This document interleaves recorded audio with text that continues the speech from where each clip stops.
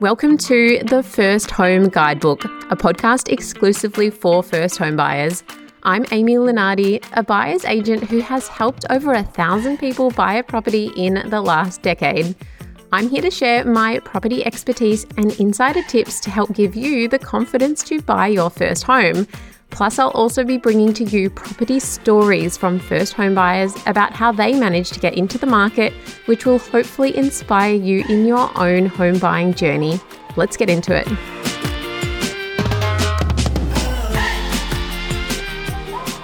I think it is a fair enough comment to say that pretty much everyone likes to save money.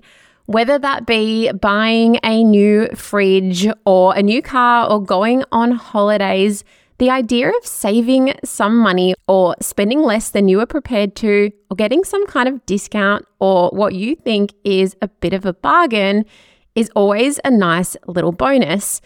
And when it comes to buying a property, saving money or buying a bit of a bargain is even more appealing because we're talking about so much money. So in this episode, I am going to chat about what would potentially define a bargain property and what to be aware of, because sometimes they might be a bargain for a reason. To begin with, how would you define a bargain property? Well, the way that I would define it is a property which you can purchase for significantly less, or at least a fair bit less than what you consider to be its market value. And the way that we determine market value is through doing a comparable sales analysis and benchmarking that property against similar other recent properties that have sold. Although another way to consider a bargain is also if that property just seems like it's a bit of a bargain to you because you can purchase it for well below what you value it for. That is your own personal value, or maybe just far less than what you were prepared to pay for it. So what you might think is a bargain, someone else might not. And this is the thing with property. It is sometimes a little bit subjective. However, if I am considering the types of reasons why sometimes you might come across a bargain property, I would say there's generally 4 categories that these would be put into. And the reason why they might be a bargain is actually really, really important. Firstly, in some situations, that property might be a bit of a bargain, or the vendor might be selling at a bit of a discounted price because they are really motivated. They really, really need to sell that property quite quickly, and therefore they have priced it quite competitively, or they are willing to be really negotiable or just really open to taking a lower offer if you have really good terms that suit them. And in these kind of situations, you can buy a property for a discount. There's nothing wrong with that particular property. It's just based on the vendor's circumstances.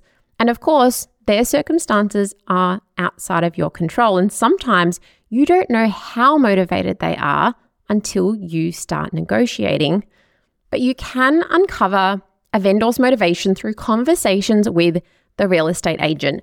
Not the question of why are they selling, but more so questions around how quickly is this vendor open to accepting offers? How fast of a settlement do they need? Is there any other time pressure I can be aware of? How motivated is this vendor to accept offers straight away? Things more along those lines, just to get an understanding of timeframes and motivation. And that can give you some insight into the negotiability of that vendor. But also sometimes the agent will be really overt with you, especially if that vendor is super duper motivated. They might say something to you like, this vendor is really motivated to sell. They need this particular settlement, or they need to sell as soon as possible. If you're interested in this property, put an offer forward and let's negotiate. So it'll be a little bit more obvious. The second category is market timing. Now, you've probably heard me say this a million times before, but you can't time the market. It is almost impossible to predict what's going to happen in the future. So to a certain extent, this is a little bit of luck. So sometimes you can buy a bargain because you are just inadvertently buying at the right time in the market. And the situations where I've seen buyers buy at the biggest discounts, or in other words, get the biggest bargains, are times when things have happened in the market where prices have come down because of a certain reason, and those reasons have generally made other buyers a little bit nervous to buy and vendors more motivated to sell at those points in time. For example, at the very beginning of COVID, we saw a lot of bargains then, but it was only really the most confident buyers who were comfortable in purchasing at that time.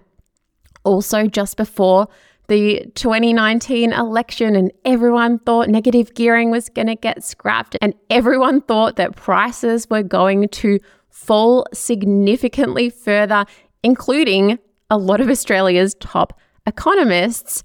And it was the buyers who purchased then, who had the confidence knowing that this was a long-term purchase and they weren't worried about what other people were doing.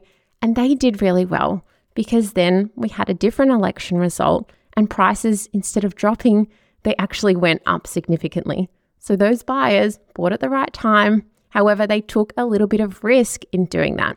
So it can be a little bit of luck, but also a little bit of confidence to buy when other people aren't as confident. The third category is having just a little bit of luck. Sometimes you can come across a bit of a bargain and there's absolutely nothing wrong with that property. But for example, just say it's going to auction and they have a couple of people interested, but one of the buyers couldn't get their finance in time. And the other buyer, their parents decided that they weren't going to lend them any money anymore. Or for whatever reason, that property lost all of the other buyers. Still a great property, but it was just a bit of bad luck for that vendor. But then it's good luck for you because all of a sudden you have less competition. And of course, this is something which is completely beyond your control.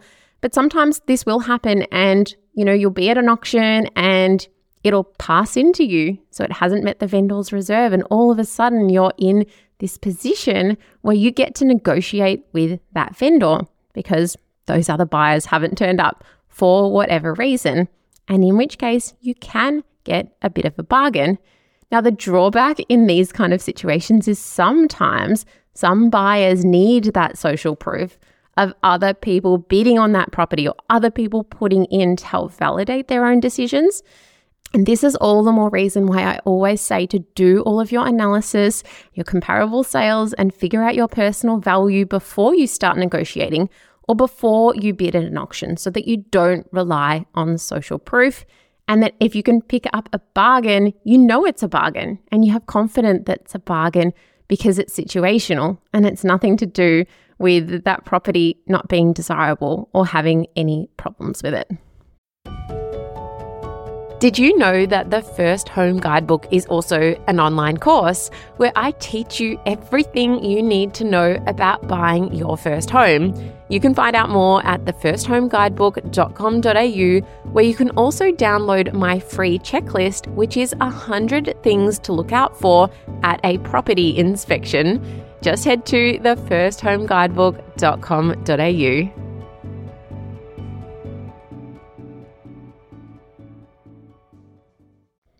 So those are 3 categories which you can come across where you can find a bit of a bargain. And all 3 of those categories are things which are beyond your control, but have nothing to do with that property having any issues. Whereas the 4th category, and the one that you should be most mindful of, are situations where that property is a bit of a bargain because there is a problem with that property or a drawback or just other reasons why other people aren't as interested in that property, and that's why it looks like a bit of a bargain. So these things could be related to the location of that property. For example, I recently, just the other day actually, had a client send me a property and they said, wow, this one looks amazing. It looks really cheap considering how big it is and how renovated it is.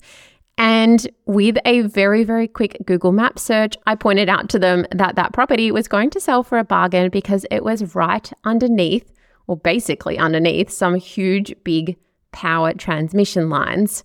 And that's an extreme example, but sometimes properties could also be discounted or a bit of a bargain because they are on a busy road, or maybe they are really close to a freeway, so they've got a bit of noise, or they might be in a flood zone or in an area with a higher crime rate and more social housing. So essentially things which you can't change.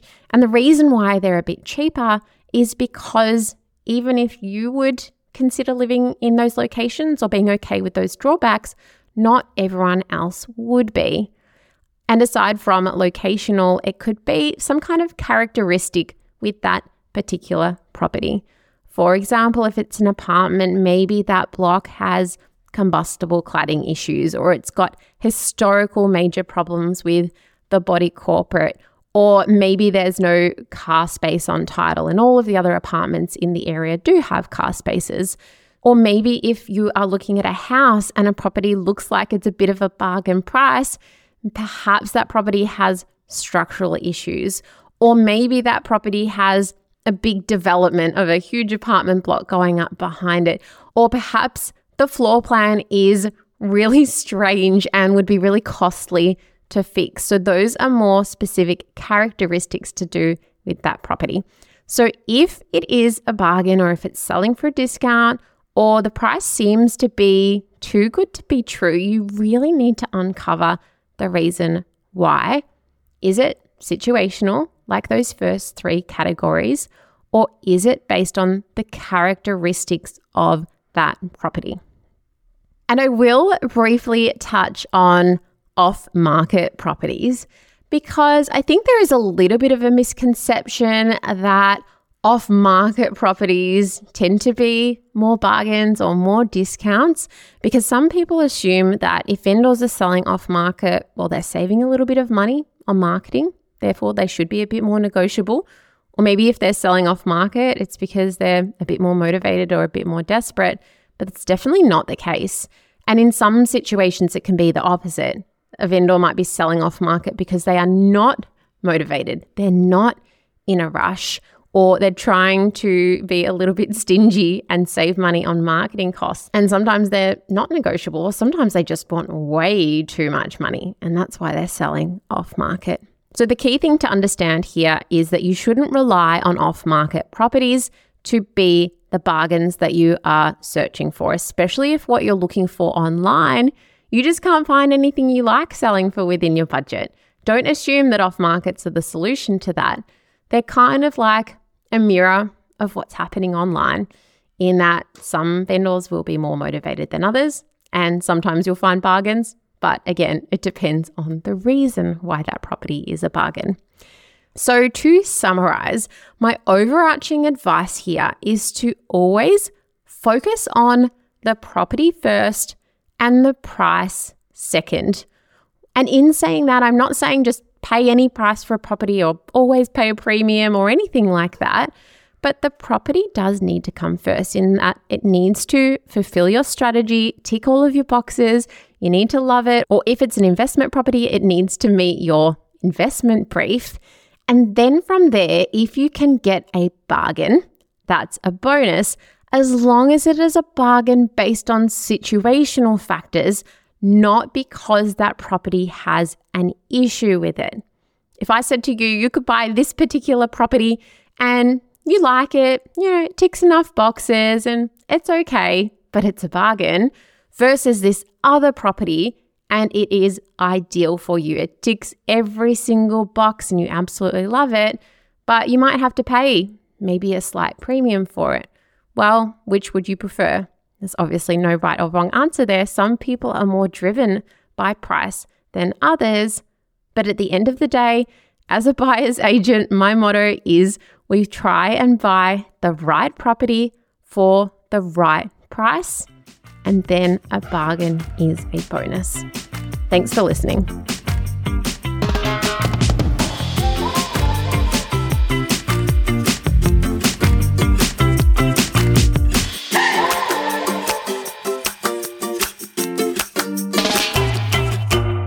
Information provided in our podcast is general in nature and does not constitute financial advice. Every effort has been made to ensure the information is accurate. Listeners must not rely on this information to make investment or financial decisions.